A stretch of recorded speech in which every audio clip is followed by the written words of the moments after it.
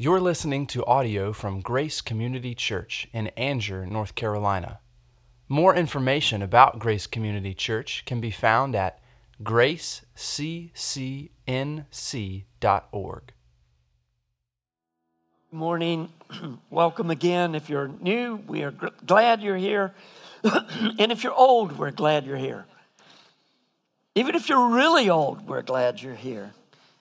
Thanks so much, David, worship team, everybody who's helping to make today's service a time of focus and worship to the Lord. So grateful for Matt and Katie. One of the great things about them is you don't have to catch them if you want to talk to them after the service. You can catch them any Sunday or most any Sunday. And I would encourage you, it's so exciting what they're going to be doing. I would encourage you to get with them. Well, I want to echo what David said earlier. Happy Veterans Day, a day late. We're so grateful for those of you who have served. We're grateful for those who are serving as well. Well, I want to ask a question that I'll ask you to raise your hand on this. How many of you have been to Israel? Anybody here been to Israel? All right. Just a very few of us have been to Israel. I went a couple of times in the early 80s, and I'll have to say that a week in the land where Jesus lived and ministered, died, rose from the dead, is worth a year in Bible college, if not worth a year in seminary. Being in the land of the Bible immediately brings depth to what you already know in Scripture, and it begins to help connect some dots and like, oh, okay, now I see that. But it might be a while before trips to the Holy Land resume. For weeks now, I've been encouraging you to pray for the peace of Jerusalem. That would be a good prayer anywhere there is unrest. For instance, pray for the peace of Kiev. That would be a good prayer. But the prayer for Jerusalem is one that we find in Psalm 122, which is today's text.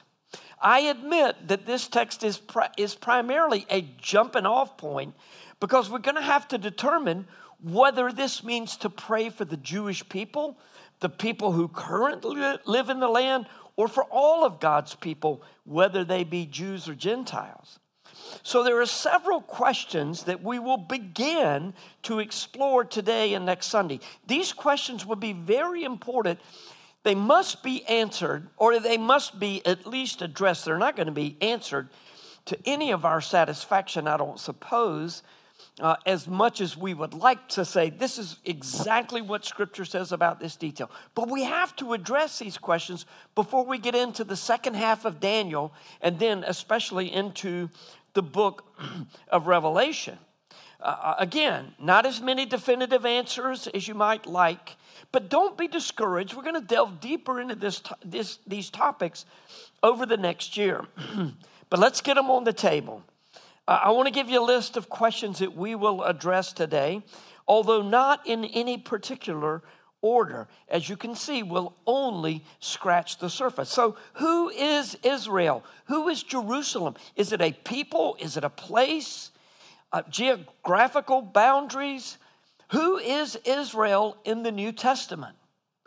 What is the difference between earthly Jerusalem and spiritual Jerusalem? By the way, we know who Israel is in the Old Testament. Who is Israel in the New Testament? And then what is the difference between the earthly Jerusalem and spiritual Jerusalem?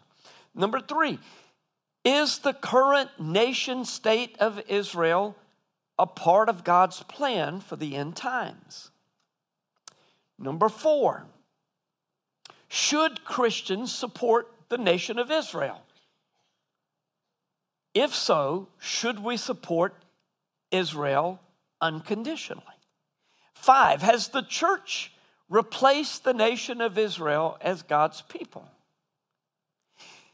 Number 6, have the blessings that were promised to the nation of Israel in the Old Testament been transferred to the church in the New Testament? This has so many more implications than you can imagine. And let me just say, this is going to be rather complex today. Don't Again, don't get discouraged. Just follow as best you can. Pick up the points. Write something down that really catches your imagination. And then over the next year or so, it's going to hopefully fall into place. And then last of all, number 7, will most or all Jews be saved either before or at Jesus' return? So today's sermon is no doubt more like today's Bible study. As we contemplate these questions, I want to tell you that we need to settle this up front. We are not going to agree on everything that we begin to talk about today and all the way through the book of Revelation. There is no possible way that everybody in here is going to agree about everything. That's okay, though. Eschatology is not a first level or first tier doctrine. First tier doctrines are the big ones like the Trinity and the deity of Christ and justification by faith, by grace through faith.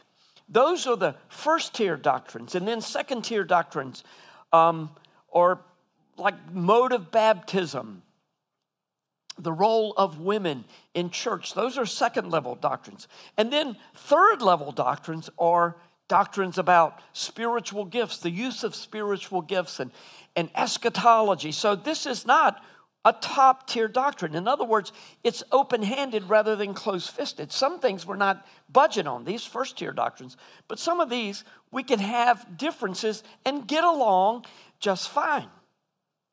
I will say, though, that what we believe in these areas, what we believe about eschatology, very much impacts how we interpret Scripture and how we even live our lives. So it's really important that we at least know what the pitfalls of these different beliefs are so that we can avoid those. So even so, there's no way we're going to all agree on matters of eschatology. That is why the first verse of our text, Psalm 122, is so important for us to brace as a church family.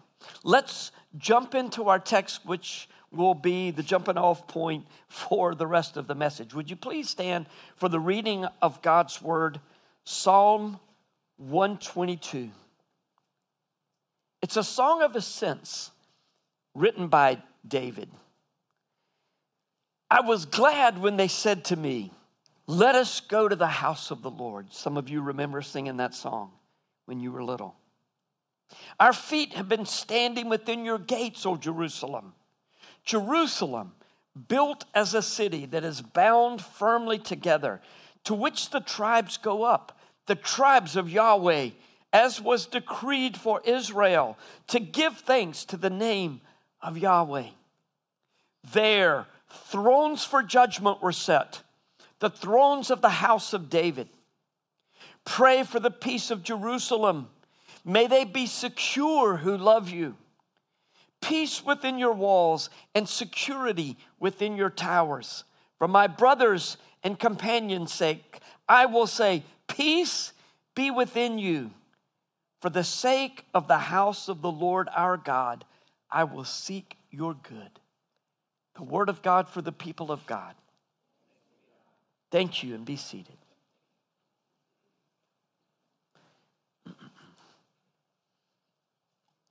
As I've already mentioned, Psalm 122 is a psalm of ascent. It's located near the beginning of a group of songs that the pilgrims would recite and sing as they went up the hill to Jerusalem. Now, if you've been to Jerusalem, you know that it sits on a hill, and you always go up to Jerusalem. So that's where the people were going. They were going to Jerusalem, and they were singing the song. And some of the psalms were structured in such a way that they would sing maybe in this key, and life is really bad, it's really hard. But then, it gets better as you ascend. And they kept going, all the way to the top, and they would end on a high note. These psalms of ascent. All Israeli men were commanded by the law to attend 3 feasts annually in Jerusalem. Passover, the Feast of Unleavened Bread, Pentecost, and also the Feast of Booths or Tabernacles or Sukkot. The people of Israel were celebrating Sukkot when the attacks were made on October 7th, though not all were celebrating in Jerusalem. Psalm 122 describes the delight that the pilgrims experienced when they arrived in Jerusalem. They finally make it to Jerusalem. And he says, I'm standing within your gates, and they're telling me, let's go to the house of the Lord. It's a reminder for us to come together with delight and expectation and in unity on Sundays to worship the Lord. Why was Jerusalem so important to God's people, the Jews? It was the city in which God chose to have his temple built. And the temple represented two things: presence and sacrifice. Presence and remedy for sins. So it was important because of that. It was also associated with King David, from whose line the Messiah would come. Jerusalem, built on a hill, offering protection for the people of God. Furthermore, when God's people believed and worshiped and obeyed the Lord, the nation of Israel and the city of Jerusalem represented the absolute best of humanity because they dwelt in shalom that was characterized by wholeness and flourishing that God promised his children. We don't see that sort of flourishing in the land today, but it seems nonetheless that Jerusalem is still an important city. I grew up in the late 60s. A lot happened in the 60s. Many of you, especially this group back here, grew up with me in the 60s. Patsy Meadows and I worked together. She covered for me many a day when I would come in, having stayed out much later than a 17-year-old should have stayed out the night before. But President Kennedy was assassinated. We landed on the moon and danced around the moon, for goodness sakes. The civil rights movement was led by a very effective Martin Luther King Jr. The Beatles led the British invasion, which is what makes the gentleman who plays King George III in the Broadway play Hamilton so hilarious. And the Vietnam War divided Americans in profound ways. Every one of the events that I have mentioned affected all who lived then, and they are affecting us to this day. One event that riveted the attention of the entire world was the 1967 Six-Day War in Israel. I was not a Christian at the time, but I had heard Jimmy Johnson preach these prophetic sermons and talk a lot about Israel and Jerusalem. And thus, I have carried with me a great interest about the land for all of my life.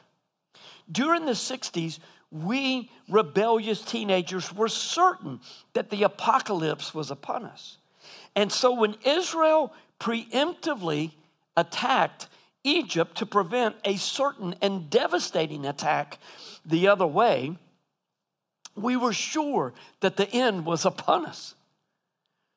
Syria and Jordan came to Egypt's defense, but in 6 days, Israel took, listen to this, none of these belonged to Israel or had anything to do, Israel had nothing to do with any of these. In 6 days, East Jerusalem, where the old city and Temple Mount area are located, the Golan Heights, Egypt's Sinai Peninsula, the West Bank, and the Gaza Strip. I was spending the night with one of my friends, teenage friends, and since we were so sure that the apocalypse was upon us, we got on our knees and prayed. And I never prayed growing up, but we thought, this is it. We were praying that we would have the right heart and be in the right frame of mind when the Lord returned. Fortunately, the world did not end in 1967. And I say fortunately because although I was baptized and a member of Fuquay-Varina Baptist Church, I had not yet believed the gospel. I didn't even know what the gospel meant. I knew that Jesus died for me, but I had no idea what that meant. 2 Peter 3:9 indicates that it is for this reason that Christ delays his return, so that more will come to repentance.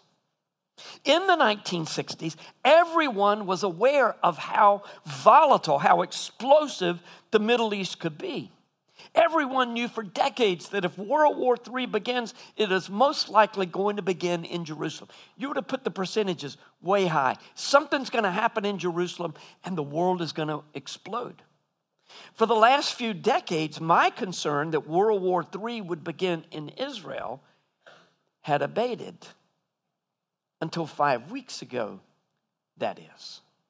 October 7th immediately reignited concerns that what happens in the Middle East could have worldwide implications. So although the title of today's message is Pray for the Peace of Jerusalem, the most pressing question that arises from such a directive is, who is Israel in the New Testament? Who are we praying for? This might seem like a strange question after I spent several minutes speaking about the nation state of Israel, but theologically it is a good deal more complex than simply saying we need to support Israel no matter what. For instance, in Romans 9, verses 6 and 7, Paul says, "For not all who are descended from Israel belong to Israel. And not all are children of Abraham, because they are his offspring. But through Isaac shall your offspring be named." So what does that mean? That some Jews are not a part of the real Israel? The apostle makes the case here and in Galatians 4 that Abraham had two children, Ishmael and Isaac. And it is through Isaac that true Israel comes. To go quite a few steps further, in Galatians 3, verses 7 through 9, and then verse 29, Paul asserts that all who believe in Jesus are Abraham's children or spiritual Israel, and that includes Gentiles, not just Jews, but all of us who believe in Jesus are considered to be Abraham's children. Know then that it is those of faith who are the sons of Abraham. And the scripture, foreseeing that God would justify the Gentiles by faith, preached the gospel beforehand to Abraham, saying, "In you shall all the nations be blessed." So then, those who are of faith are blessed along with Abraham, the man of faith. Have you ever seen that verse before? You've read it dozens of times, but have you ever seen that the gospel was preached to Abraham? How did Abraham get saved? The same way we do. He believed God, and it was counted to him for righteousness. He didn't know about Jesus. He wasn't looking forward to Jesus. He was believing the promises of God, and the Father was looking forward to Jesus. That's how Abraham got saved. Romans 3 tells us that the Father overlooked the sins until Jesus was sacrificed for us. The sacrificial system was just kind of a holding place. The Jews knew every year we have to go. The Day of Atonement, we have to ask forgiveness for our sins, and God forgives our sins for the year, but we have to do it again and again. But not after Jesus. All who are saved, who belong to Jesus, have their sins forgiven forever. And Gentiles and Jews are part of true Israel. Verse 29. And if you are Christ, then you are Abraham's offspring, heirs according to the promise. Now, Galatians 6, 15 and 16. For neither circumcision counts for anything, nor uncircumcision, but a new creation. Circumcision was an indication that you followed the law of Moses and your hope was in keeping the law. That's how you got saved. Uncircumcision, those were the Gentiles. They didn't care anything about the law. Paul's saying, look, it's not this or that. A new creation, one who belongs to Jesus. And as for all who walk by this rule, peace, there's that word again, peace, shalom, and mercy be upon them and upon the Israel of God. Whether you are Jew or Gentile, nothing matters except your relationship with and your relation to Jesus. Although a relationship with Jesus is not referenced in these two verses, it is discussed through the entire book of Galatians. And these two verses serve as a theological summary of Paul's argument in his letter to the Galatians. Maybe you've sung the song, Father Abraham had many sons had Father Abraham. I am one of them, and so are you. So let's just praise the Lord. Then you start doing all kinds of crazy antics. Well, is that song from these verses? Probably. Is it based on Romans 9, Galatians 3, Galatians 6? Yeah. And Romans 4 and 11 and Galatians 4 and Ephesians 2. It's all over the New Testament. But what does that say about the Jews who were once known as God's chosen people? Are they still his chosen people? We've been praying for several weeks now for the peace, the shalom of Jerusalem. But that begs the question, who is Israel? Is it A, ethnic Jews according to Genesis 12, 1-3? I will bless you. All those that bless you, I will bless. All those that curse you, I will curse. And you will be a blessing to the nation. Or is it B, all who believe in Jesus, both Jews and Gentiles? Or C, the nation state of Israel, boundaries around the land of Israel? Is it 1, 2, or all of these? Well, for starters, Genesis 12, 1-3 makes it clear that God set Abraham apart to be the father of his special people. The Jews were chosen by God to be a testimony to a pagan world and light in a dark place, and to flourish as a people so that they would in turn bless the world.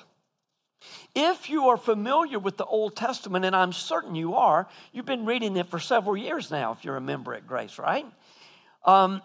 If you're familiar with the Old Testament, you know that Israel repeatedly failed to keep their end of the bargaining God's covenant with his people, which was to obey the law. God said, I'm giving you everything. You only got one thing to do, and that's obey the law. Well, they couldn't do it. It was impossible. That's why Jesus had to come to die for their sins, for our sins, for the sins of the whole world. Praise God that the truth of the gospel has been made known and available to Gentiles. So what do we do with what we have already seen this morning from the New Testament? Can we deny that Jews and Gentiles together are called God's chosen people? Must we insist that Jews alone are God's chosen people? What about 1 Peter 2, 9 and 10, which was written largely to a Gentile church? But you are a chosen race, a royal priesthood, a holy nation, a people for his own possession, that you may proclaim the excellencies of him who called you out of darkness into his marvelous light. Once you were not a people, but now you are God's people. Once you had not received mercy, but now you have received mercy. Now, it's interesting that the Old Testament Jews never had a problem self-identifying as God's chosen people.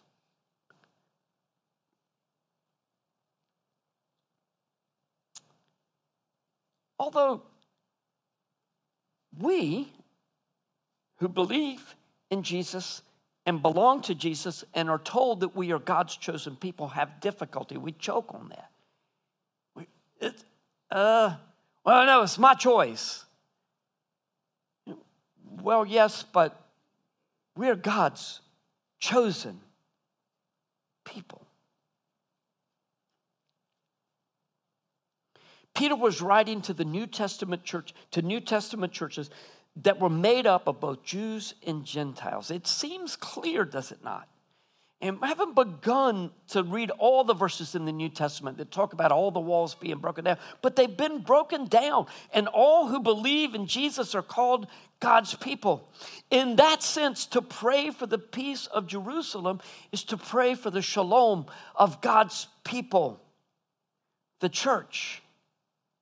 Peace was made available to wicked sinners, both Jewish sinners and Gentile sinners. We learned last week in Isaiah 53, through the suffering of God's servant, when he bore the sins of many as the wrath of God was poured out on Jesus in judgment for our sins. When we believe that Jesus died for us and all that that involves, repenting of sin and recognizing we are hopeless without him, when we believe, we become his children, one of his people. So where does that leave us with the nation state of Israel? This is by far the toughest one to answer. We have to say at the very least that ethnic Jews were God's chosen people from the time he made his covenant with Abraham right up through Pentecost when the church was born. It's also true that we see now in the New Testament, all believers, Jewish and Gentile, are true Israel. So what about Jewish men and women who are alive today, and especially those who live in Israel? Are the Jews still God's chosen people? They are, for sure, if they believe in Jesus. But what about Israel in the future? You might have heard a rumor from the New Testament that God is going to save all the Jews before he returns or near the end of his return. So what about Israel in the future? Will he save them, or does he no longer have a special relationship with Israel outside the church? That's the primary question to be answered from the entire message. And again, it's going to impact our interpretation of Daniel and Revelation. If you're connected to Church Center, then you might have seen my encouragement too late in the week, Friday instead of maybe Wednesday, to read Romans 9-11 if you were able before today's message. And if you weren't able to read it before today, I hope you'll be interested in reading it after today. I'm going to offer my understanding of Romans 11:25-28, near the very end of this theologically dense treatment of Paul talking about relationship between Gentiles and Jews and how God deals with all of us. To give context, Paul has spent most of Romans 11 talking about Israel, meaning the Jewish people, not the Israel of God that he refers to in other places, but about the nation of Jewish people. They were under Roman rule, but they had some sort of self-governance that the Romans allowed at a certain level. So he was talking about the Jewish people. And he said they had fallen away. They had been cut off from an olive tree. The branches had been cut off. They were natural to the tree, but they'd been cut off. And now Gentile branches have been grafted into the tree. Not natural, but they've been brought into the tree. Why did it have to be this way, that God allowed the Jews or caused the Jews to go down so that the Gentiles could rise? I don't know, but I'm okay with it only because it's the way God works. Paul warned the Gentiles, don't get the big head because you're not a natural branch. The natural branch is sitting on the ground, but he can just as easily take you out, put the other one back in. And then he says in Romans 11, verses 25-28, lest you be wise in your own sight, I do not want you to be unaware of this mystery, brothers. A partial hardening has come in upon Israel until the fullness of the Gentiles has come in. So Jews have fallen, Gentiles have risen, and at the end of Gentiles, the fullness of the Gentiles, something's going to happen. And in this way, all Israel will be saved. As it is written, the deliverer will come from Zion. He will banish ungodliness from Jacob. And this will be my covenant with them when I take away their sins. And then verse 28, we'll come back to this. This verse has been horribly abused through the years. As regards the gospel, they, the Jewish people, are enemies for your sake. But as regards election, they are beloved for the sake of their forefathers. Okay, I think that's all we got time for today. Let's go home. What does it mean in verse 26 that all Israel will be saved? First of all, you need to know that all doesn't mean every last single one. It's just like if I were to say something and I heard gasp all over the place, you might walk out and say, the whole congregation was horrified, at what was said. The whole nation of Israel, all Israel, not every last single one, but huge numbers will be saved. Is the Israel of God that we read about in Galatians 6 the same in verse 26? Or is he talking about ethnic Jews? I think the latter, because he's been talking about the difference between the Jewish people and the Gentile people the entire chapter, Romans 11. I think God still has a plan for the people with whom he made a covenant through Abraham. And that's what he's talking about in verse 27. So does this mean that the Jewish men and women who since AD 70, after they were scattered for a second time, remember they were scattered in the Babylonian captivity we've already thought about in Habakkuk and Daniel.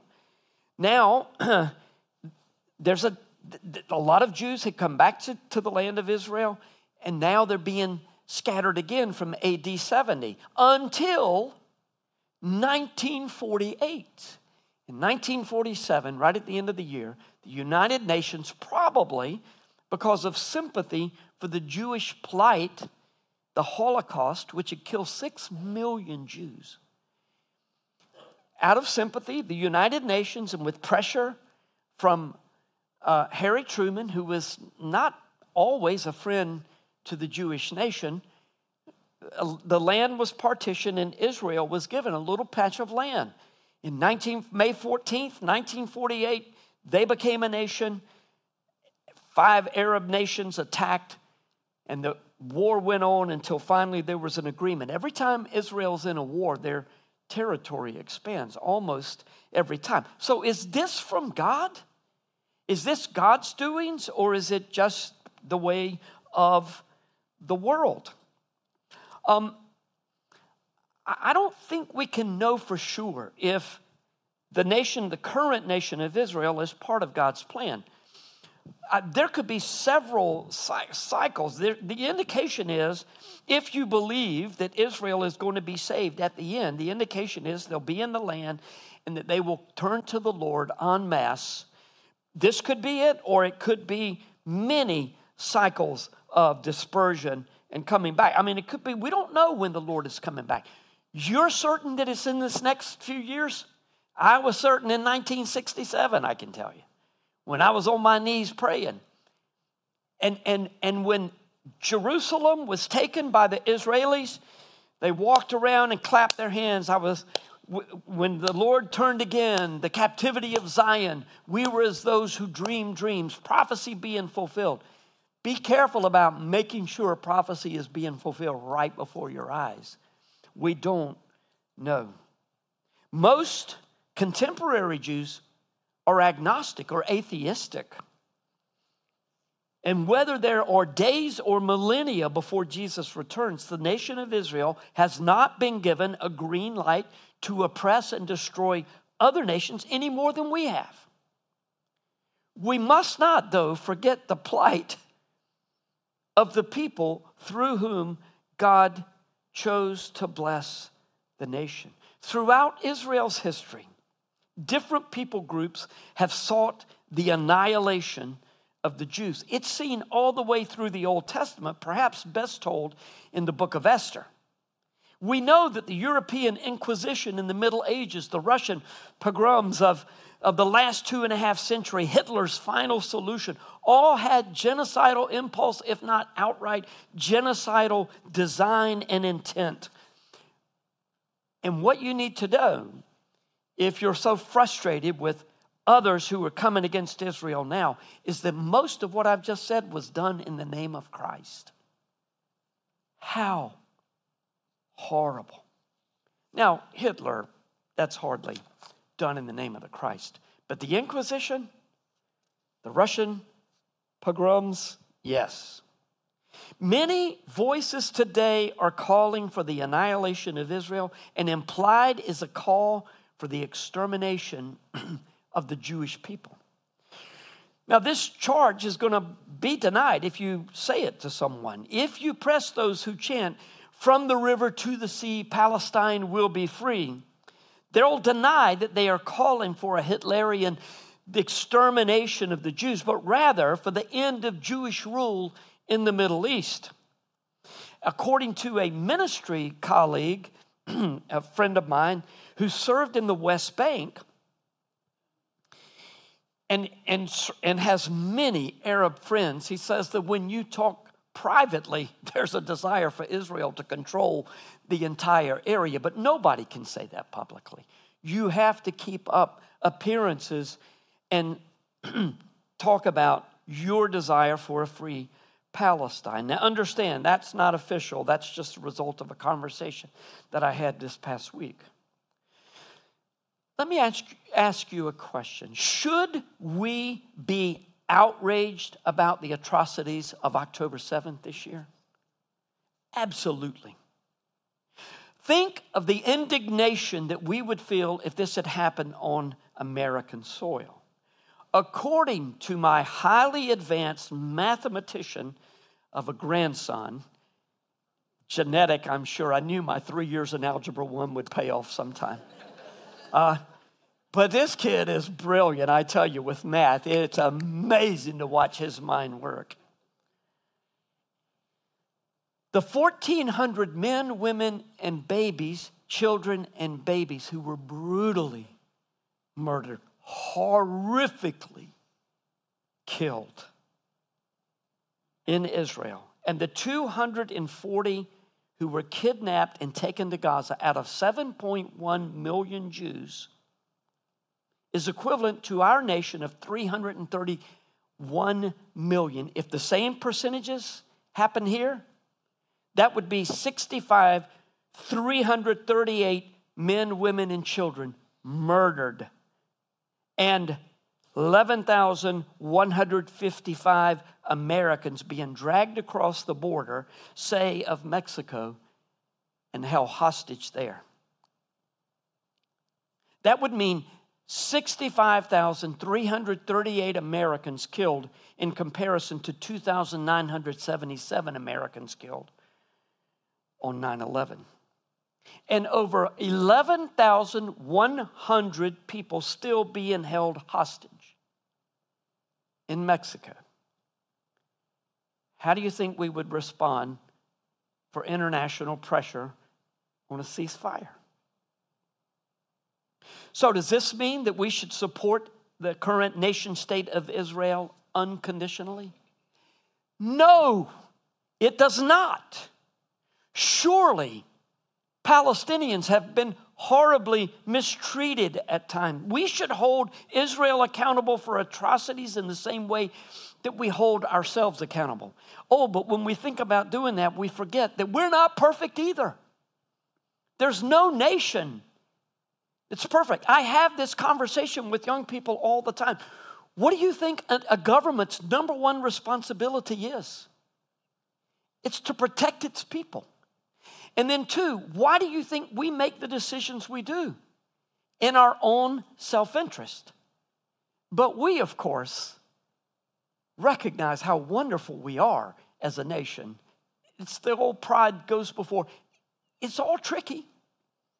No matter what you say, it's tricky. And there's going to be more about this next week we think about millennial positions. Politics is complicated, and yes, politics is singular for the grammar nerds.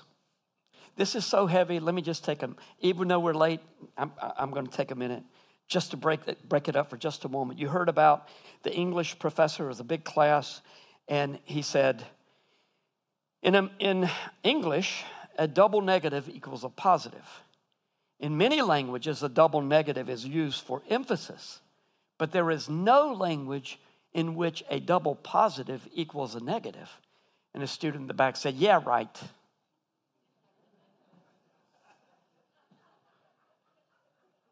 Okay, let me go back to where I was. Politics is complicated. I know what I'm about to say would not necessarily be in line with those of you who believe that the only way Jews are chosen specially by God anymore is through the church and with a personal relationship with Jesus.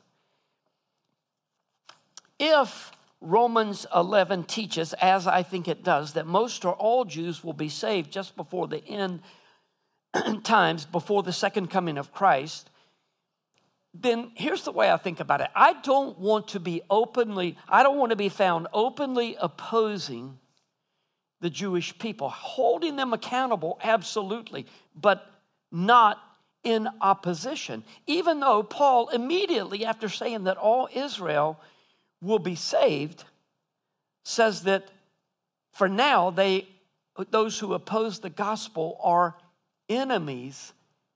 And they were indeed Paul's enemies, had him arrested, tried to have him killed. So when believers read Psalm 122:6, pray for the peace of Jerusalem. At the very least, we know that we can pray for peace within the church and that we would be that light in a dark space and that we would have the wholeness and flourishing that points people to something better than this mess that we've got in the world today. Revelation 21 describes the bride of Christ as the New Jerusalem. So the church, the New Jerusalem, but at the same time, it speaks of gates and high walls of the city in which the names of the 12 tribes of Israel and the 12 apostles of the Lamb, or Jesus' apostles, are inscribed, uniting the Old and New Testament. Jerusalem from beginning to end, from beginning in Genesis 14, when Melchizedek, king of Salem, blessed Abraham with food and wine, by the way, food and wine from the table, all the way through Revelation 21, Jerusalem seems to hold a special place in God's heart. So I wish that I could conclude with 3 or 4 compelling points of application to challenge us. But as it is, it's enough that we recognize that our different views about who true Israel is should do nothing to divide us. To seek the peace of Jerusalem is to seek unity in the church. And it's a good reminder to pray that the Jewish people will be saved. The gospel is the power of God to salvation. How does it end? To the Jew first and also to the Greeks. I want to end this morning with Paul's concluding thoughts in Romans 9 through 11, and you're going to need it if you read through Romans 9, 10, and 11. You're going to need these concluding thoughts because your head is going to be about to explode if you're really trying to understand what he's saying. He admitted, Paul did at the end in this doxology, that some things are beyond our ability to comprehend, but are nonetheless marvelous.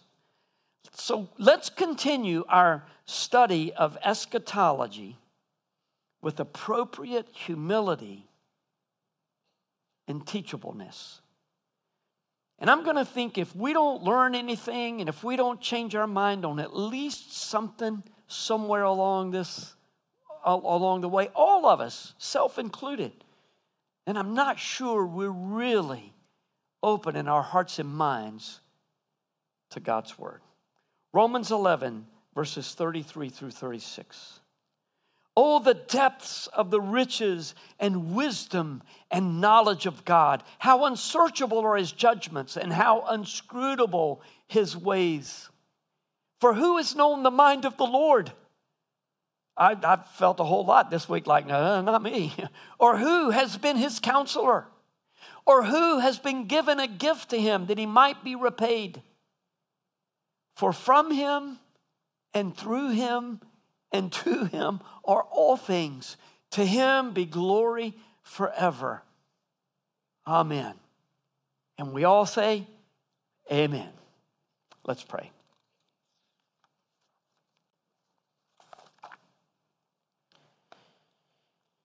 Father,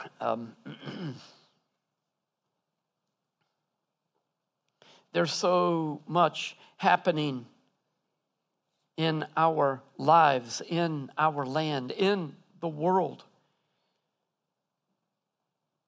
So much happening that is disconcerting.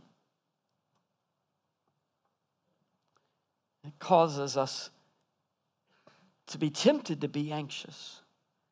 But Lord, may our hearts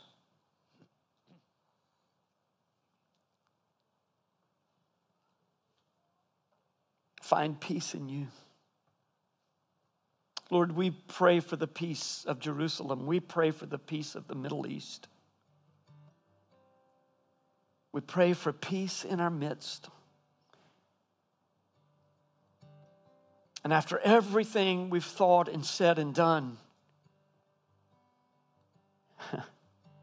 we are grateful to be called by your name. We love you. Increase our understanding. In Christ's name. Amen. Would you stand together, please? Thank you for listening to audio from Grace Community Church, located in North Carolina. Feel free to make copies of this audio content to share with others, but please do not charge for those copies. For more information about Grace Community Church, go to graceccnc.org.